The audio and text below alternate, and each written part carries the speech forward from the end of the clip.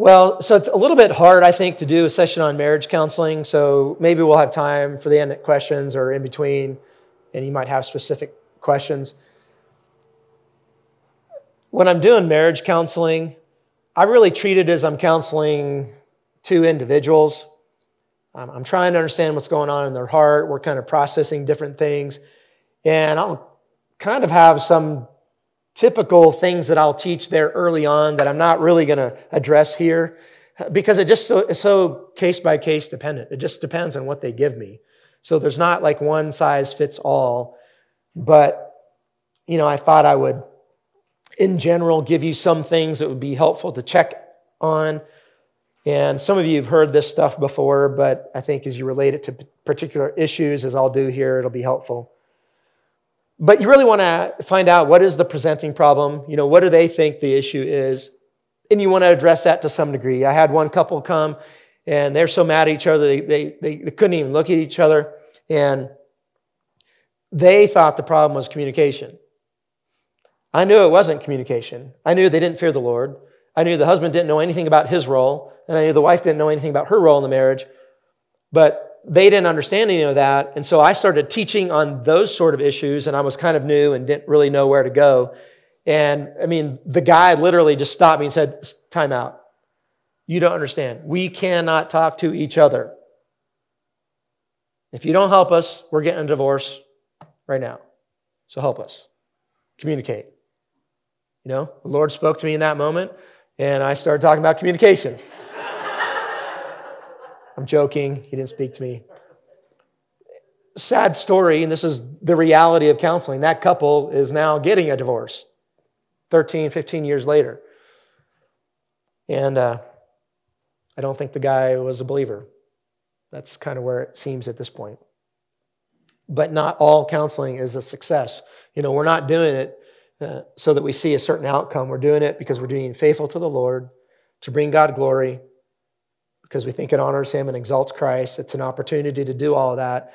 And what happens, happens. It's great when there's a marriage that sings, but that's not the goal of marriage, right? The goal of marriage is to be an accurate picture of Christ's love for the church and exalt Christ. But me as the counselor, I'm just seeking to be faithful. So, but you need to figure out what the presenting problem is and address that at least somewhat. Clarify goals, right? Kind of just mentioned it. Proverbs 21:31. Let me read that to you. I don't have that one fully memorized. It says, the horse is made ready for the day of battle, but the victory belongs to the Lord. We want to be faithful in our counsel and leave the results up to the Lord. When we're talking with the marriage, a lot of times they'll come in and they're pointing like this. They want you to fix the problem. The marriage is frustrating to them. It's chaos. There's fighting, and they want peace. They want to finally be happy. They've been miserable for 10. I have one marriage situation. They've been married for like 40 years, and they have been sleeping in separate rooms for 17 years, not holding hands for 17 years. And from a human perspective, it's completely hopeless. And they want me to, these other goals of just, can we just have some peace, not fight all the time? Well, I'm trying to help them understand that their joy is in being faithful to their God, regardless of what their spouse decides to do or not do. That's the goal. The goal is to bring glory to God by becoming like Jesus Christ. Their goal is faithfulness, not a certain outcome in the marriage. And we got to establish that right away because they want, they're going like this. You fix him, you fix her. And I'm going, no, I want you to look at the Lord and go and be confident that your joy is in being faithful. I'm always going to talk about the biblical heart, which we're going to talk about tonight, so I'll kind of pass on that. But every counseling situation, I'm usually going to start with that unless there's some kind of crises that we need to kind of get out from under that first session. But I'll talk about the biblical heart. And then I want to just kind of find out where the problems are. Again, the personal data inventory form is going to help me with that. If I didn't have that, then I'm just going to ask questions. Where are the problems? What are the things going on? What does it look like? How are they fighting? Are they throwing things? Literally have one right now that they're throwing things. When you get in arguments, what does it look like? Are you swearing? Are you cussing? They're members of a local church. They profess to be believers. They've been received into membership into a church, but they're, once they start fighting, they go below the belt, all that kind of stuff. So I'm trying to just figure out, what am I getting into? I want to check the commitment level of them in the marriage. Are they flirting with getting a divorce? And my findings there are going to dictate what I'm going to do next. If they want a divorce, then I'm going to teach them about the marriage covenant. I might teach them about the marriage covenant either way, but if they're not flirting with the divorce and they're committed, like, no, we know we can't get a divorce, we want to work this out, then I might not hit this first session. But if they think that they want to get a divorce and there's no hope, then I'm going to help strengthen and shore up their convictions here that if they don't have grounds for the divorce, then they need to understand they're stuck with each other. So we're going to talk about marriage being God's idea. I'm taking this from notes that I had from Dr. Wayne Mack's class years ago, and I've kind of mixed so much of it with my own that I don't know what's his and what's mine, so we'll just give him all the credit.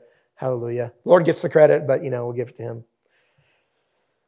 But, marriage is God's idea. Genesis 2:24-25 says, "Therefore a man shall leave his father and his mother and hold fast to his wife, and they shall become one flesh.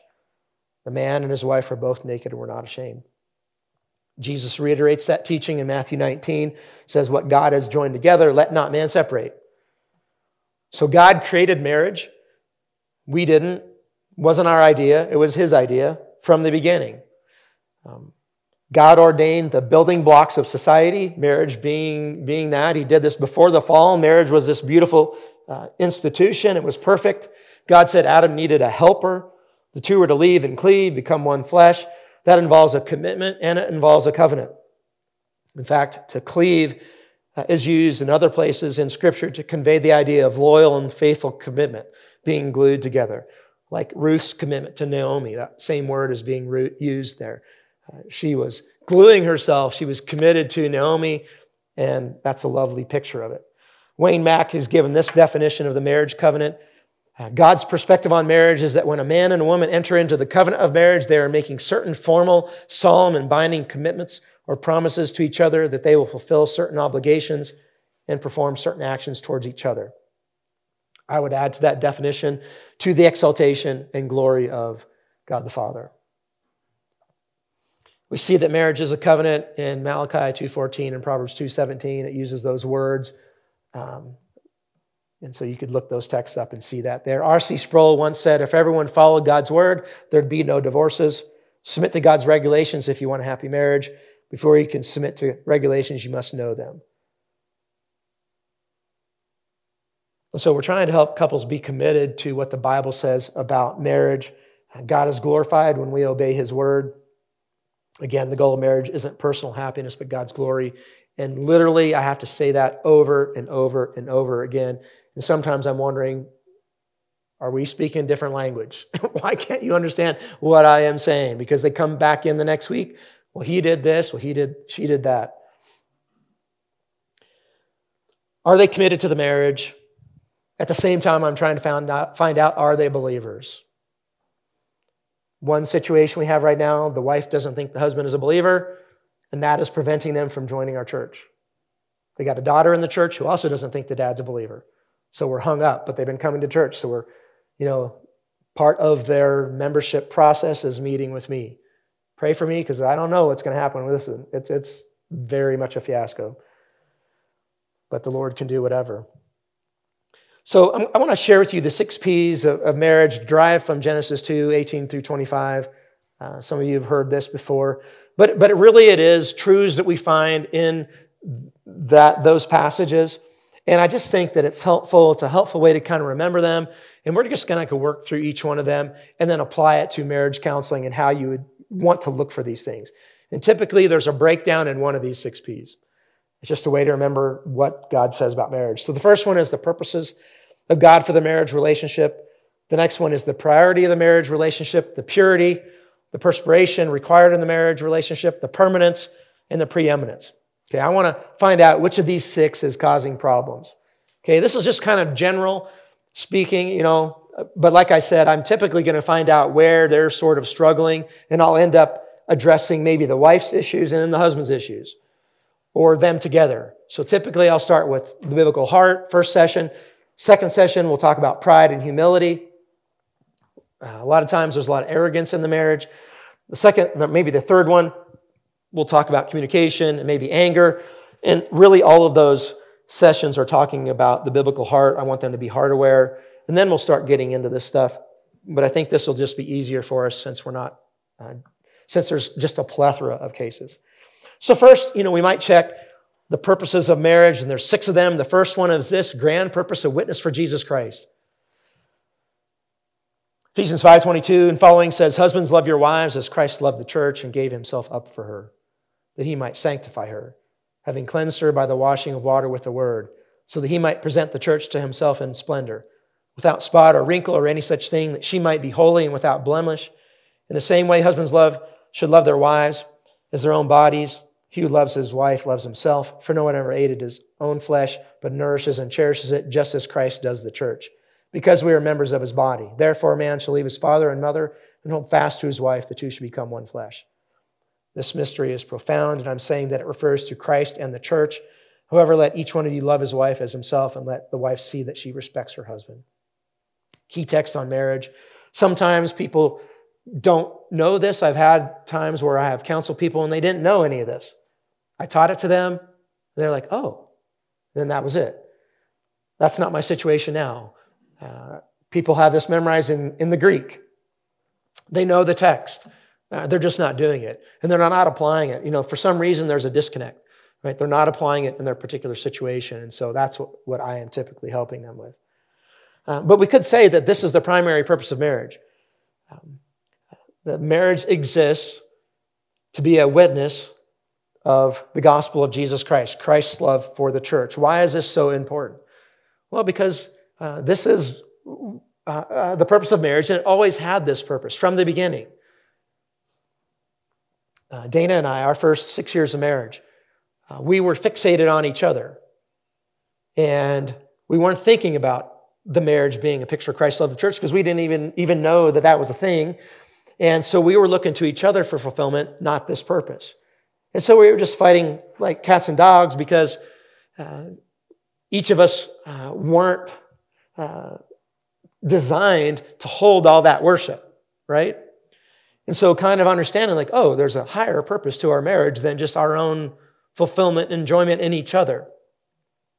Marriage always had this as its purpose. So we're asking, is their marriage a compelling witness of the gospel of Jesus Christ? Do they know this? And is there intentionality in pursuing this?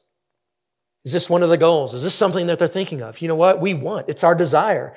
But God has told us what one of the purposes, the main purpose of marriage is that our desire? Do we desire to do that? What that does is it takes them from being the center and it puts God and his glory in the center. And then it gives them something to work towards. Now it's not all about them. Now it's about the glory of the Lord. And we want to help them be intentional in that, and that'll be a lot of what we would talk about.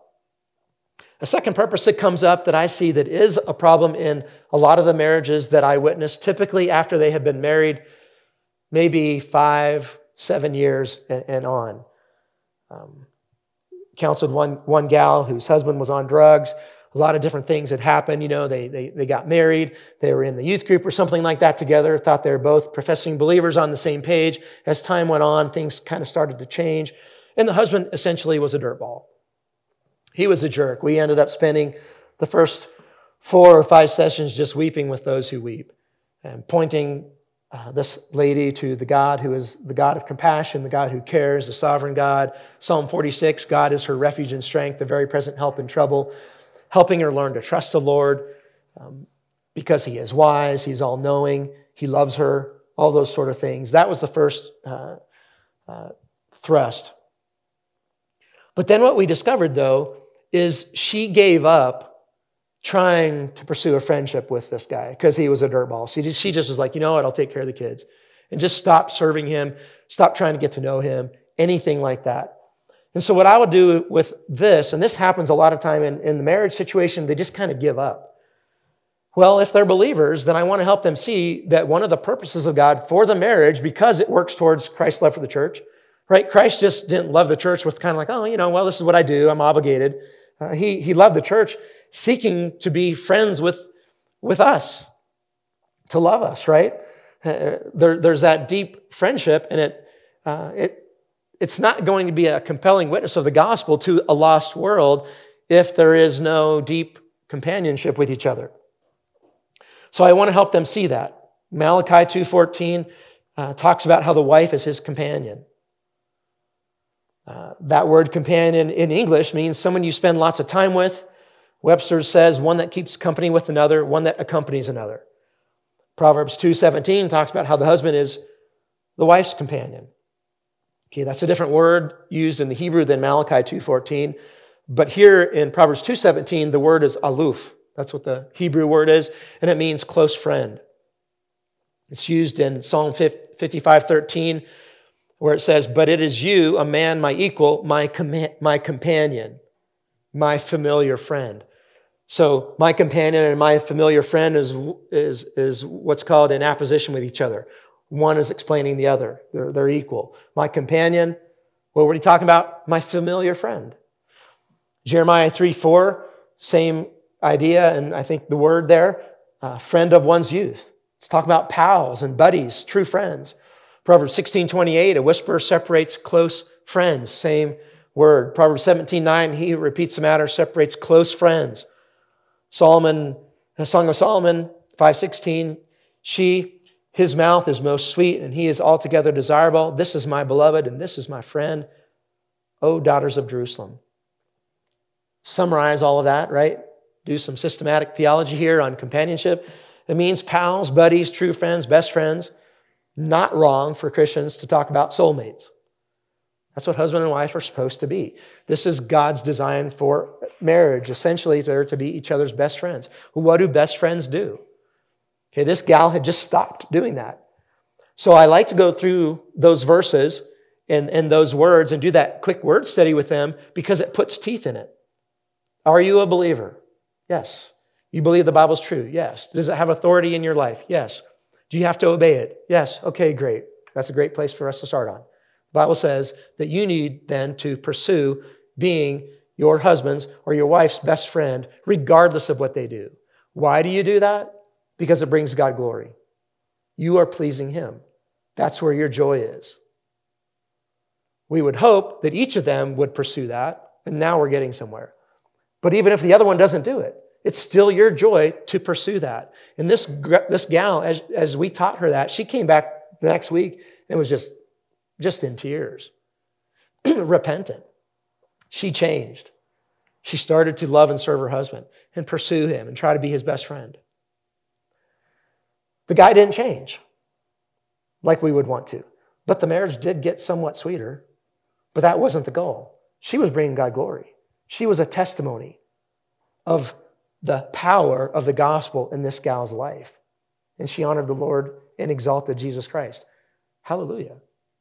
I don't know where they're at now, 10 or so years later, but I think that the Lord was honored and glorified. So this kind of puts teeth in that pursuit. And a lot of times what has happened is after 5-7 years, they're just getting in ruts. And they're just done trying, so frustrated. And what has happened is they've had misplaced joy, right? Their joy was in their husband or their wife reciprocating their efforts toward friendship. Is that a hard situation when it's not reciprocated? Absolutely. But the Holy Spirit lives in them. They can do it by God's grace. And they're going to see that is where their joy is. And so this gal was really struggling in her faith when she came to see us. It was like barely hanging on a thread. We met with her 6 months later and said, how things are going? Oh, it's great. All I needed was just that tweak, and realize I was just being focused on the outcome, not on how I brought God glory. And I've just seen that over and over and over again. A third purpose is children. Counseling maybe a doctor and a lawyer. They're wealthy. They're selfish.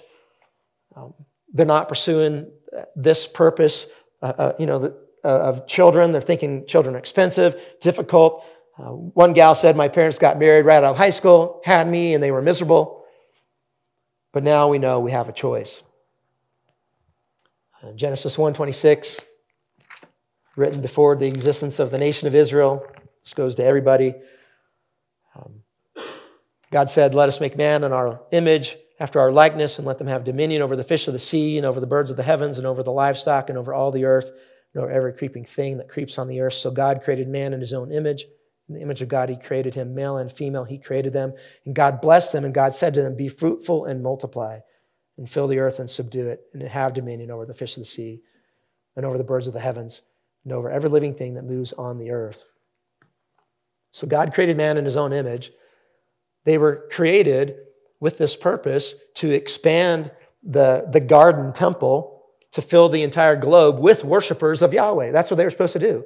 And so being created in the image of God, at least, is that they were created with the capacity to be God's vice regents here on earth and also to be his sons and daughters. And those capacities to do those functions is what it means to be created in the image of God. But they were to be fruitful and to multiply and fill the earth with worshipers of Yahweh. That's what they're to be doing. And so they're to have children and raise them to be followers of Jesus Christ, worshipers of him, who will then go and declare and be his image bearers, his representatives on this planet, and fill the globe that way, and that is their privilege. And we see that encouragement all over Scripture. That helps couples understand their purpose, keeps them from being selfish. There's all these byproducts, but this is one way that they are to bring God glory and to serve him. And so that's something that we would want to check. A fourth purpose would be co-laborers, co-caretakers.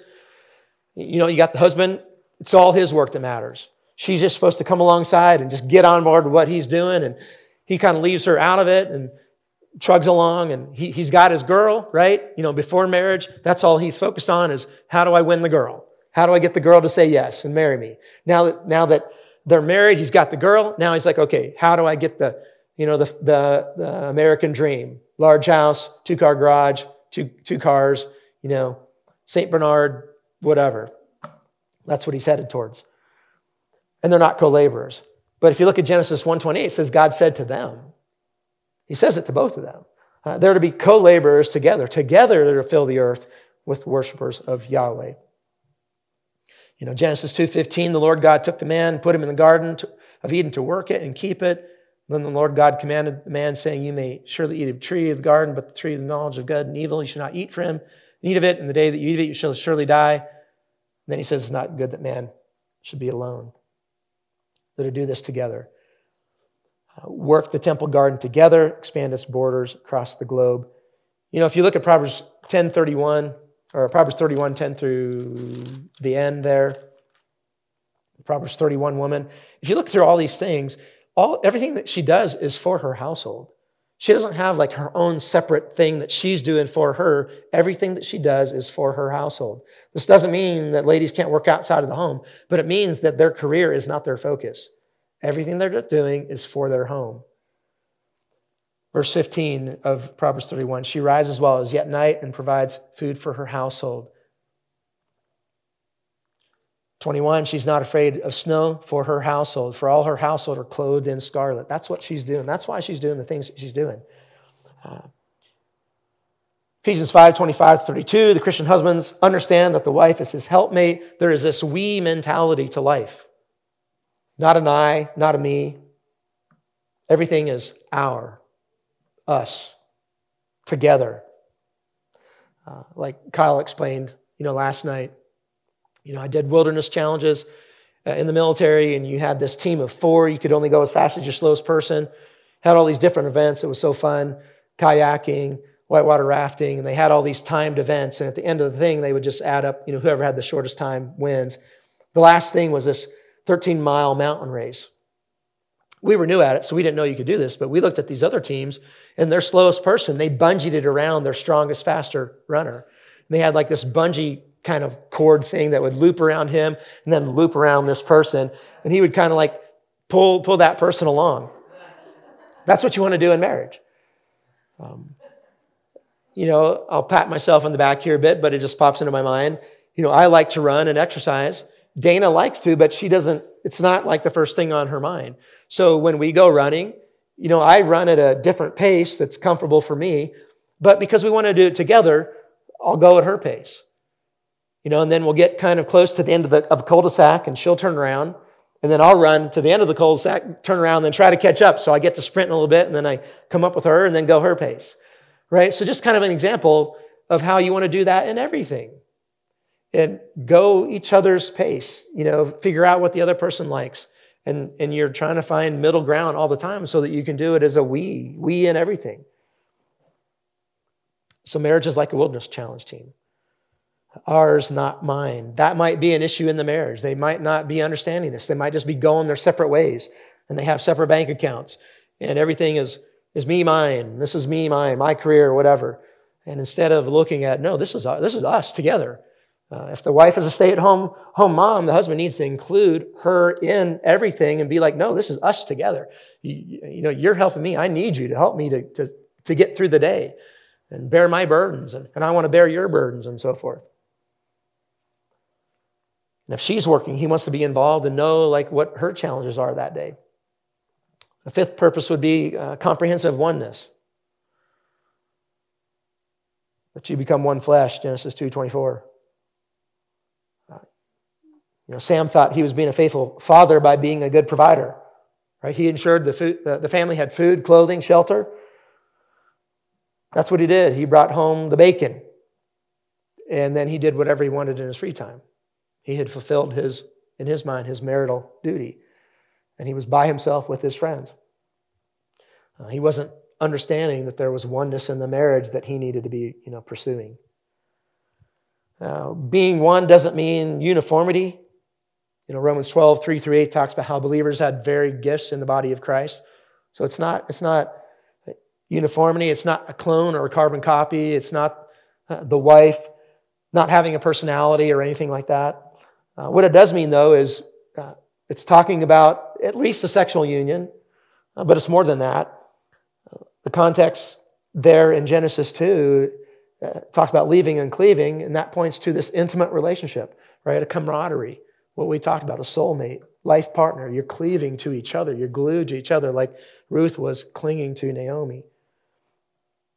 Malachi 2:14, Yahweh chastises Israel for being faithless to their wives, though she is your companion, the companion of your youth. And then that same word again in Proverbs 2:17, companion.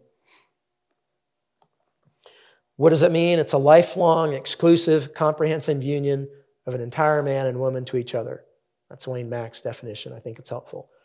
Right? A complete, exclusive partnership of a man and a woman in every area of life as long as they both shall live.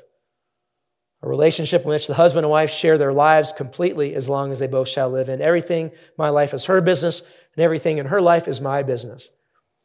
So they might not be doing this, and so you're trying to help them do that. And there's homework assignments that you can give to help them grow in that. And that's what you want to move them towards. Wayne Mack has a great book that covers a lot of this material. It's called Sweethearts for a Lifetime. And he has a bunch of very practical exercises that a person can do. They could just study.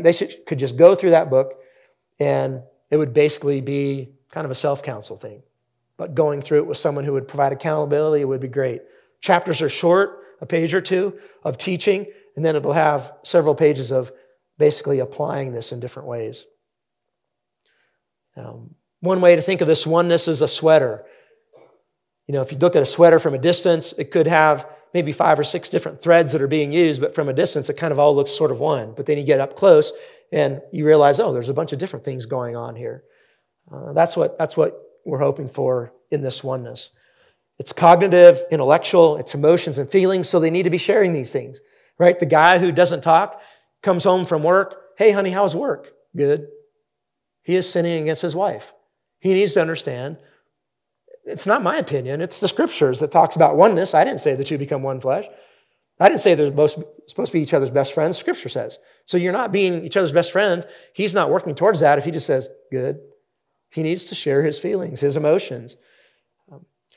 The person who is an intellect and reads and studies all these things, all these theologies. There's a gal in our church that I was just telling this the other day. She's getting a master's degree at this university in theology. Husband's not interested in it. Guess what's happening? Big time like that. And I got on her case.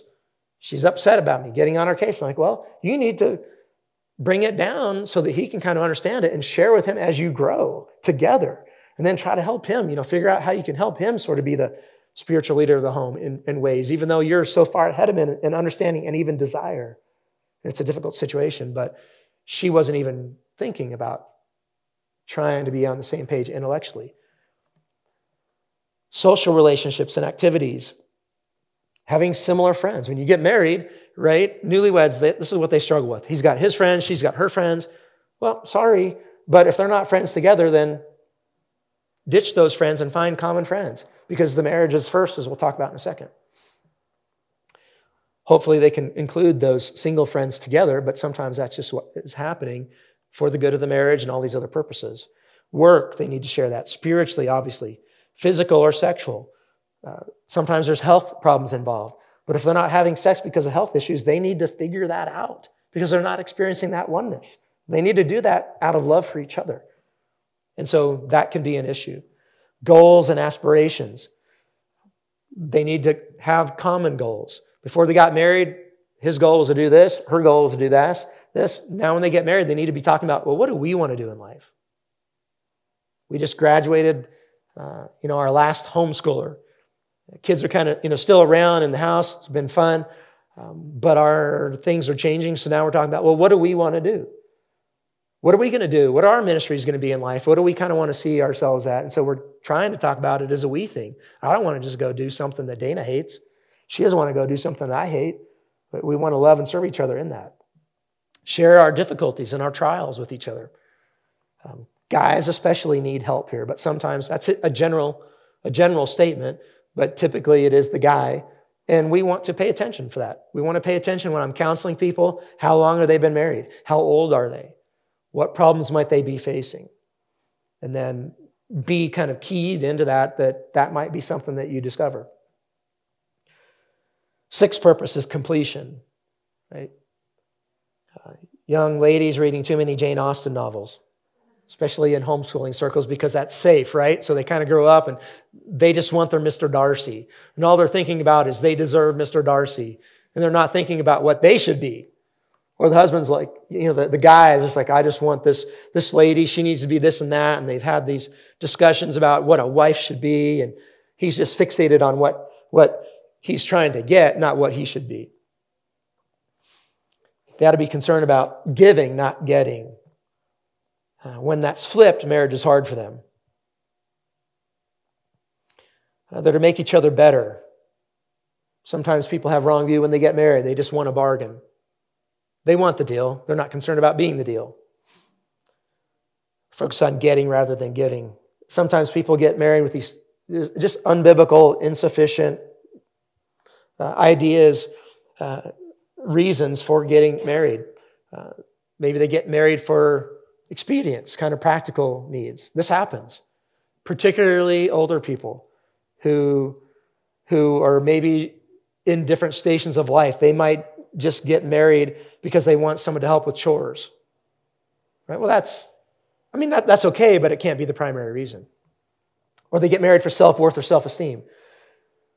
Been talking to a guy who's single. He's like, he just is thinking, if I get married, people will respect me. I will have arrived in society. I will have proven my own self-worth. That's actually what they think. Or economic reasons. I've seen this recently. She needs help financially. He's got a ton of kids that needs help with that. So they're looking at it going, oh, okay, well, this could be a good reason. We can fit together there. Not wrong to be thinking those things, but wrong if that's the primary reason. Or one needs a caretaker, or one, attraction. In Christian circles, this is still an issue. We have one lady that comes to mind in our church with all these singles. This gal is just godly, oozes grace and kindness and the fruit of the Spirit all the time. Wise, knows the word.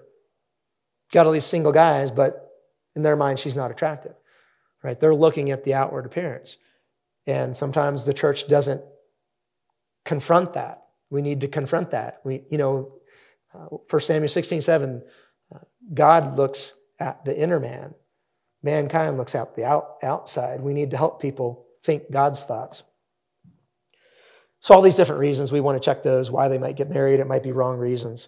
The primary concern should be I want to come together so that we help each other, grow in our love for Christ, and exalt Him. Why else would you get married? There's, for the person who's single and thinks that The worst thing in the world would be that they would be single. Well, there's worse things than being single, if that's what you think is worse. And that is being in a bad marriage. I've seen it. I've counseled it. There's worse things. Living for Christ, no matter what your situation is where joy is found. We already talked about that. Psalm 16:11, that's where joy is. Marriage isn't going to change that. Marriage is going to change who you're doing that with and how it's going to look like. But your joy is still nonetheless the same. Philippians 2:3, do nothing from selfishness or vain conceit, but in humility count others more significant than your own. That's what marriage is about. Matthew 20:26, Christ said, it should not be so among you, right? And who's going to, all this quarreling about who's the greatest? But whoever will be great among you must be your servant. And whoever will be the first among you must be your slave. You want to help them do that in marriage. Make each other better, serve each other. That's what the focus should be, to the glory of God. So that's kind of some of the purposes of marriage. So then on the second P there, you want to check the priority of the marriage relationship. Tons of examples here. The kids become the priority. It becomes a kid-centered home. And then the marriage suffers. The husband and wife put up with each other because they have a common goal of raising the kids. Once the kids have been raised, now they're kind of looking at each other going, I don't like you, let alone love you. And then they get divorced. Or they get married and the wife never leaves her mom and her relationship with her mom and her siblings, that is the focus. And so then they're not growing in oneness, all those kinds of things. They are not seeing that the marriage relationship is to the priority human relationship. So you want to check that. And you'll find that out by asking questions.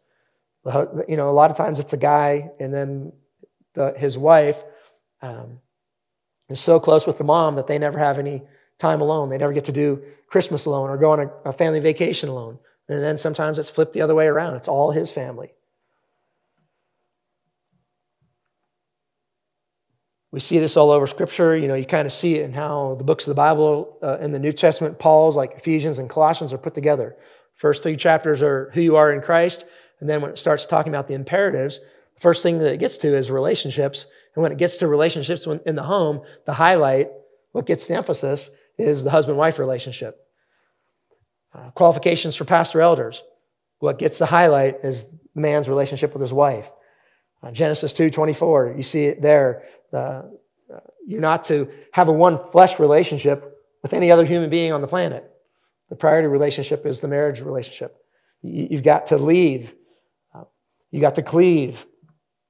It's a commitment to remain loyal, glued to each other, all those things we talked about. One flesh in every area of life. So the marriage relationship is the priority human relationship. Not the kids, not friends, not hunting buddies, not shopping friends. And so you might need to help and encourage them and call them to repentance if they have lost focus. And then you want to check the purity of the marriage relationship. I had a guy who was cheating on his wife first 7 years of marriage, seeing prostitutes the whole time. She didn't find out till 7 years later. Can you imagine? Hebrews 13:4 says the marriage bed is to be undefiled. Fornicators and adulterers God will judge. Exodus 20:14, don't commit adultery.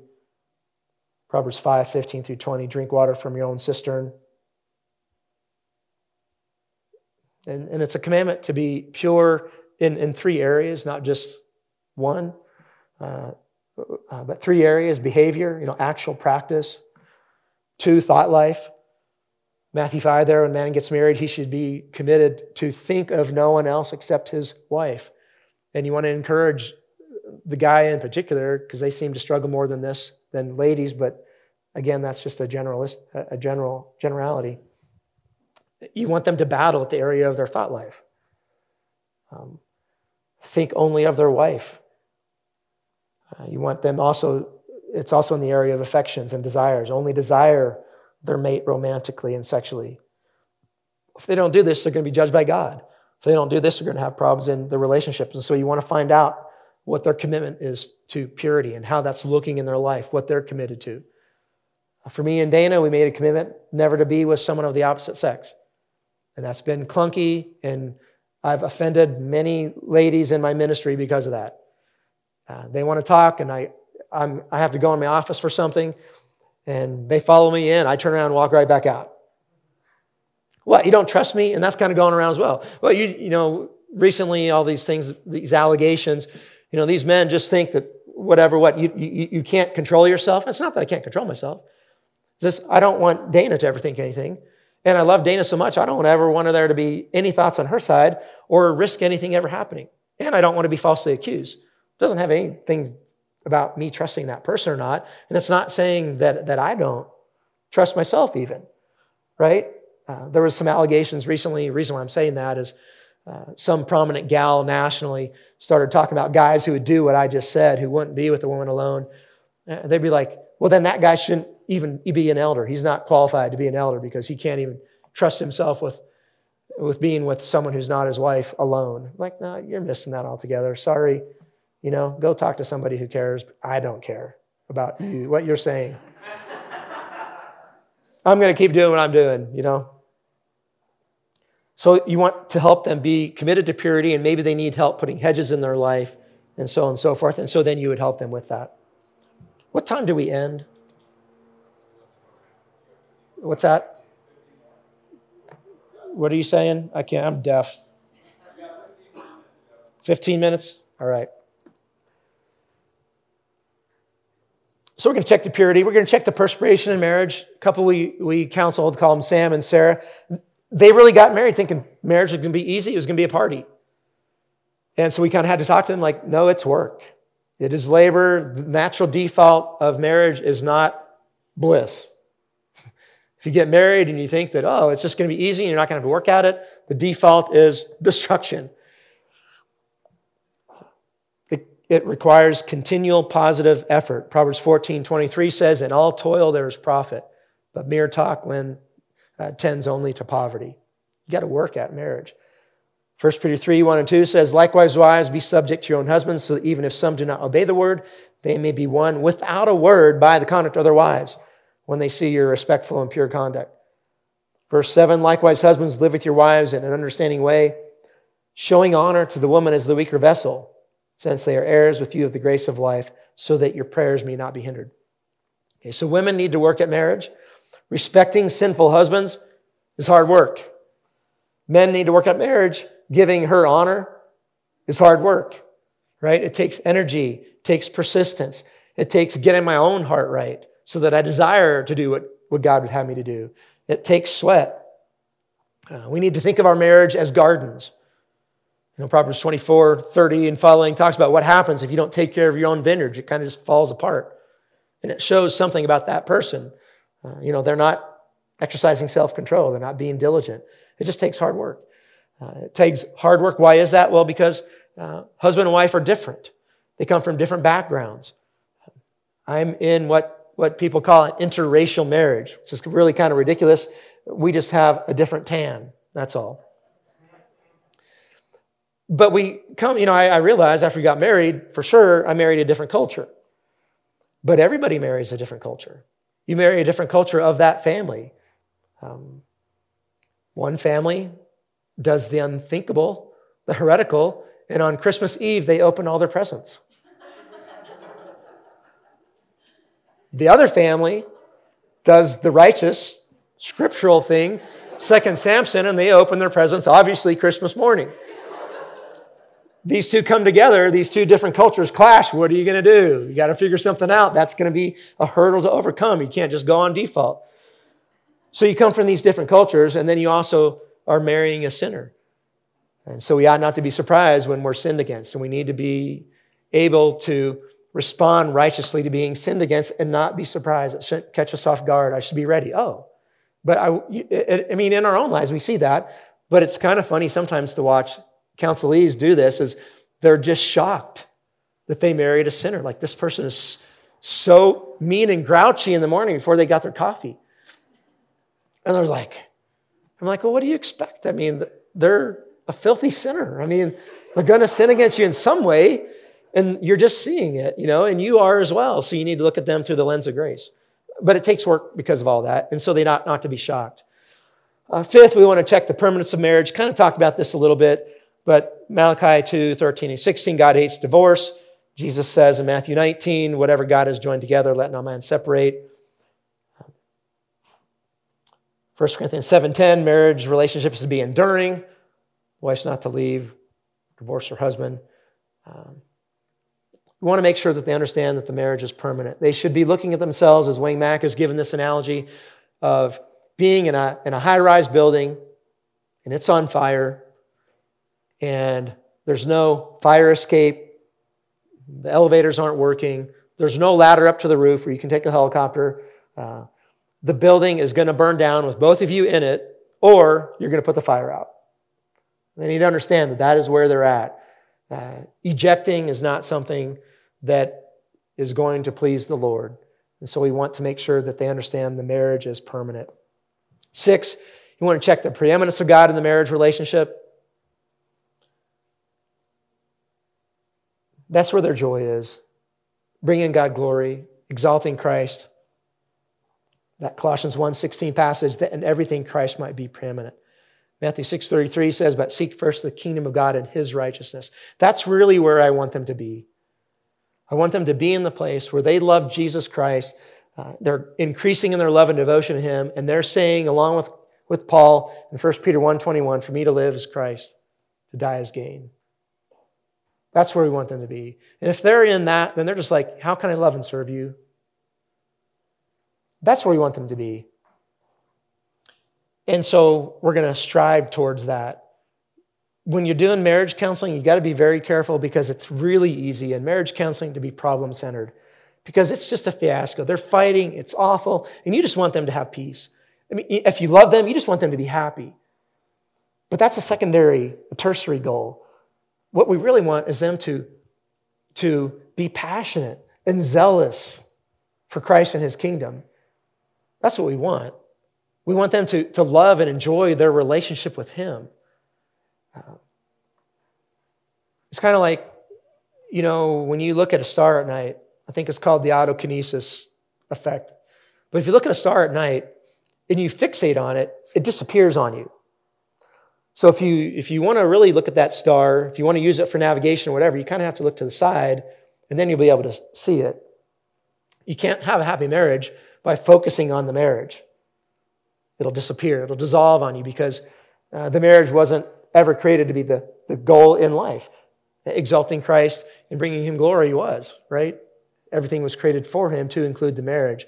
And so throughout it, you've got to kind of bring them back to this and try to help them individually do that. And that is really what we want for each of them. Too often, Christ isn't preeminent. Material things are preeminent. This is a big issue, right? They're focused on their house. They're focused on their property. They're focused on the American dream. They're focused on their careers. They're focused on making a buck. And they're not thinking about how they can bring Christ glory. Or they're focused on the kids. And everything is the kids. And they're just running around like chickens with their heads cut off. And so Christ gets the crumbs. What they really want to do is have the American dream. And then they're just kind of trying to squeeze and fit Christ in where they can. You want Christ to be the center, and then everything flows from that.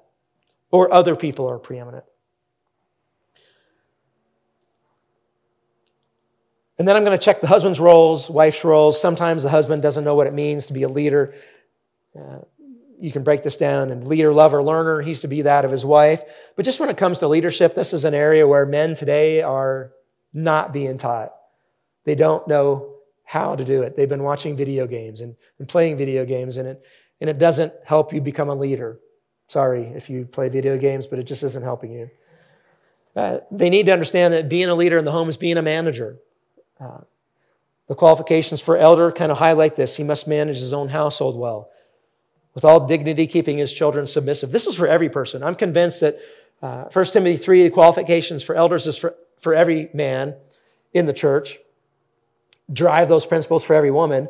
And I think what Paul's aim is it would have been devastating for these early churches to have someone become an elder when they weren't a true believer. And so I think that these qualifications help ensure, to the best of our ability, when we're not the Holy Spirit, we're not omniscient, to ensure that the people who are actually leading the church are actually indeed true believers. So I think we have those qualifications, but a leader is a manager. So the husband is to manage his household well. That word manage means to lead, rule over, or manage. Encourage others to develop their gifts. The wife has gifts that can help the husband in his leadership. And so if you're clueless on this, or if the guy you're counseling is clueless, read books on management. and then apply it to your home, right? The husband's not the most qualified in every area. Some people come from traditions that the guy thinks he's got to do everything. Enlist her help where she is better. Dana is intellectually sharper than I am. I'm sure if we did an IQ test, it would be higher. She is quick with numbers and good with numbers and loves that, actually. I hate to sit down and balance the checkbook. It is a major chore for me. She loves it. But she doesn't like to organize. I love to organize. I think it's the most beautiful thing in the world. It's my spiritual gift. So if you need some organizing, I'll come and do it. It's not really manly, traditionally, but you know what? It has helped us over the years. So you're just trying to figure out, like, okay, how can we make the team win? And the husband needs to kind of figure out how the team can win and help his wife excel in her role. A lot of times the wife is struggling in submitting. A lot of times the end of that is that she's not trusting the Lord. She thinks that her joy and her happiness is in her getting her way because her way in her mind is where the family will succeed. And she might be right, but she needs to trust the Lord. And let the Lord deal with the husband, right? When the Lord comes knocking on the door, if he could, he could, right? But he doesn't come knocking on the door. But you know what I'm getting at. But if the Lord comes knocking on the door and he wants to hold someone accountable for where the family is currently at, he's not asking the wife, biblically. He's asking the husband. More I could say there, but I want to stop and just ask if you have any questions. Our last 5 minutes of marriage counseling or things you're kind of thinking of. But I'm going to check all of these things and then help them grow in it. But I also might just do some general kind of counseling where it might be, I have one set of counselees, the wife really has this people-pleasing issue.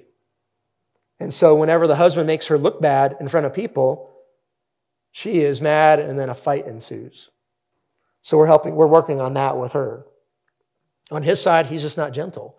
He's not being kind and careful and compassionate with her. And he's not leading her well. So we're working on him on those things. And then we kind of come together and talk about both things. Any questions?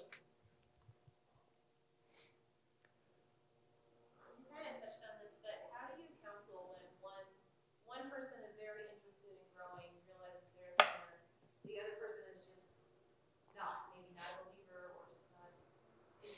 So how do you, because all this is kind of like, husband needs to do something, he needs to realize he's a sinner, the wife needs to realize she's a sinner, and then we work on those things. But if only one person is interested in doing that.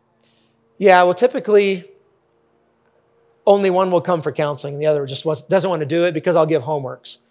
And as soon as they start giving homeworks and holding them accountable to doing that, the one wants to work, the other one doesn't. Well, now I know where the problem lies, but I'm going to help the one who wants to work in fulfilling their God-given duties and responsibilities to the glory of God. And that's what we'll work about. That's what we'll work on. And then I won't discuss the husband or the wife.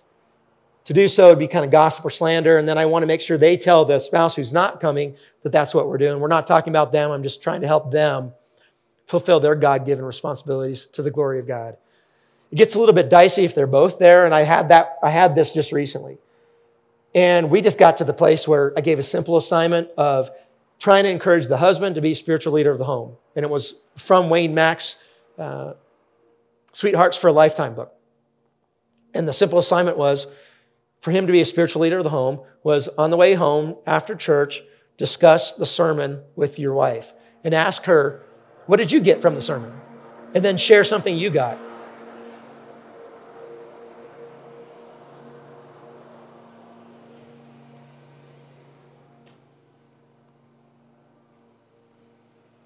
I'm so happy to see them mowing the yard, weekly, right before church on Sunday. That was like something I worked towards. I'm just glad to see Kyle is, carrying on the torch. It just makes me happy to. Remember how you wanted them to come, even if grass wasn't long? Exactly.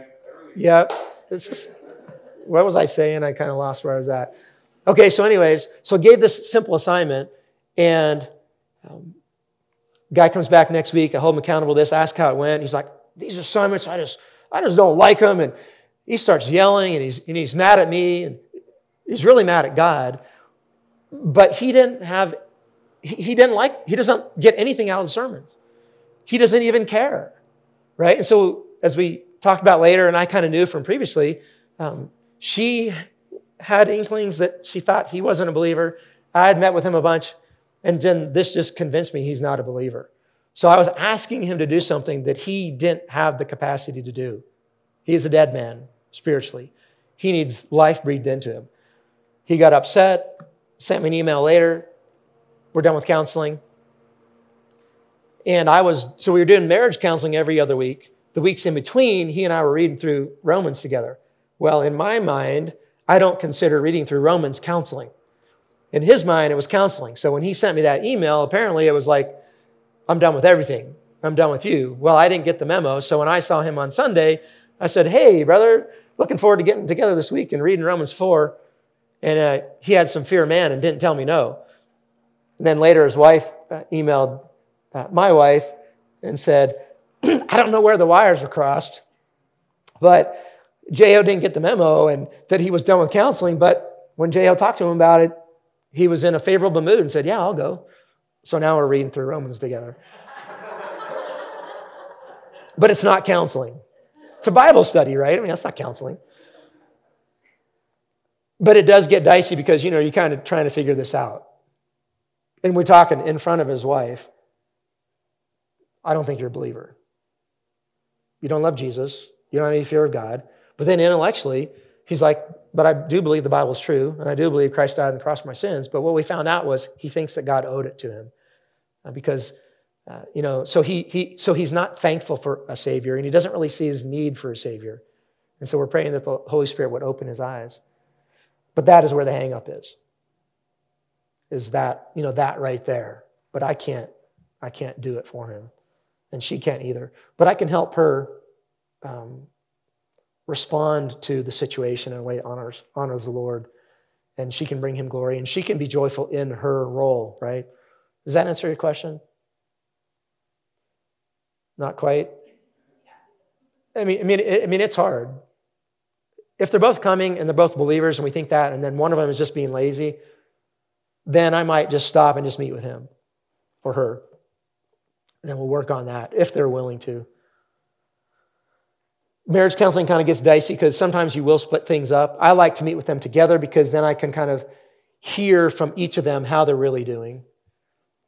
So I tend to try to keep them together. I know a lot of people will split them up and just work with the husband, and the wife will work with the wife.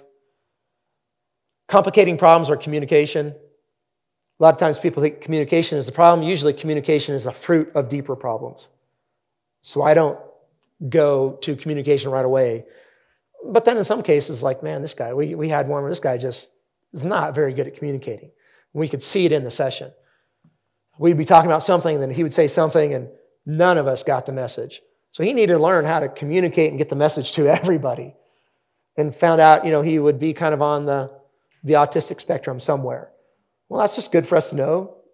It's going to be a little bit harder for him to communicate messages clearly, but it's not an excuse not to communicate clearly. Just make a little bit more work. Circumstances can be complicating issues, and then people that are involved can be complicating issues as well. Any other questions? I think we're kind of out of time now, but any questions with marriage, counseling?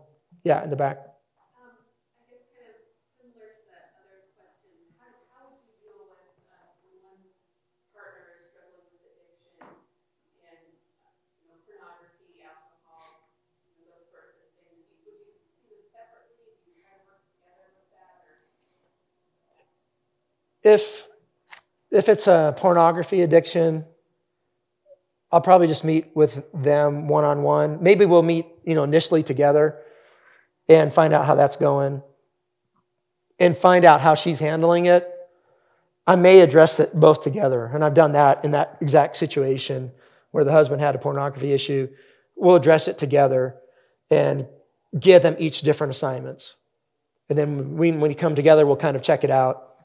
If she, I might separate it out if I have a lady that can meet with her.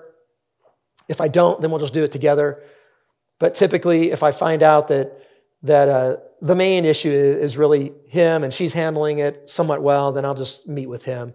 And then maybe later, session 4 or 5, bring her back in. It just really depends. on what you think would be the best given the circumstance. And, we would need wisdom for these. I don't have a regular practice. I know a lot of people, though, that would split it up, right at the beginning, and then maybe later on bring it back. But again, I want to see them together and how they're interacting so that I can address some things. And we'll talk about this later, but I kind of will get people, once I find out what's going on, get them on a certain track. So I'd get him on like a pornography, I'll counsel him on pornography. I might counsel her on her identity in Christ. It's not bound up in the fact that her husband is looking at pornography and how that can kind of damage and discourage her spiritually and maybe think that her world is over and devastate her. So I'm trying to strengthen her in that. But I think it's good for the husband to understand what he has done to her. So I kind of I like to keep them together. And then I'll have things that, so that might be the main staple of the assignments that we'll talk about. But then I'll give them something to do together. Because there's still a marriage, and I still want them to be doing things together, and I still want him to be the spiritual leader of the home. So maybe they'll listen to a lecture or a sermon together, and maybe take notes, or they'll read an article together that's just general marriage stuff, like maybe that companionship stuff. And then I'll have them work on that together. So they're doing some things separate for me, but then they're doing this thing together. That's what I prefer. Other questions? We're out of time. Let's pray. Lord, thank you for this time together. We love you and thank you. Help us to be wise in our discussions with people who are having difficult times in their marriages, and help us to do this for your glory and our joy. Amen.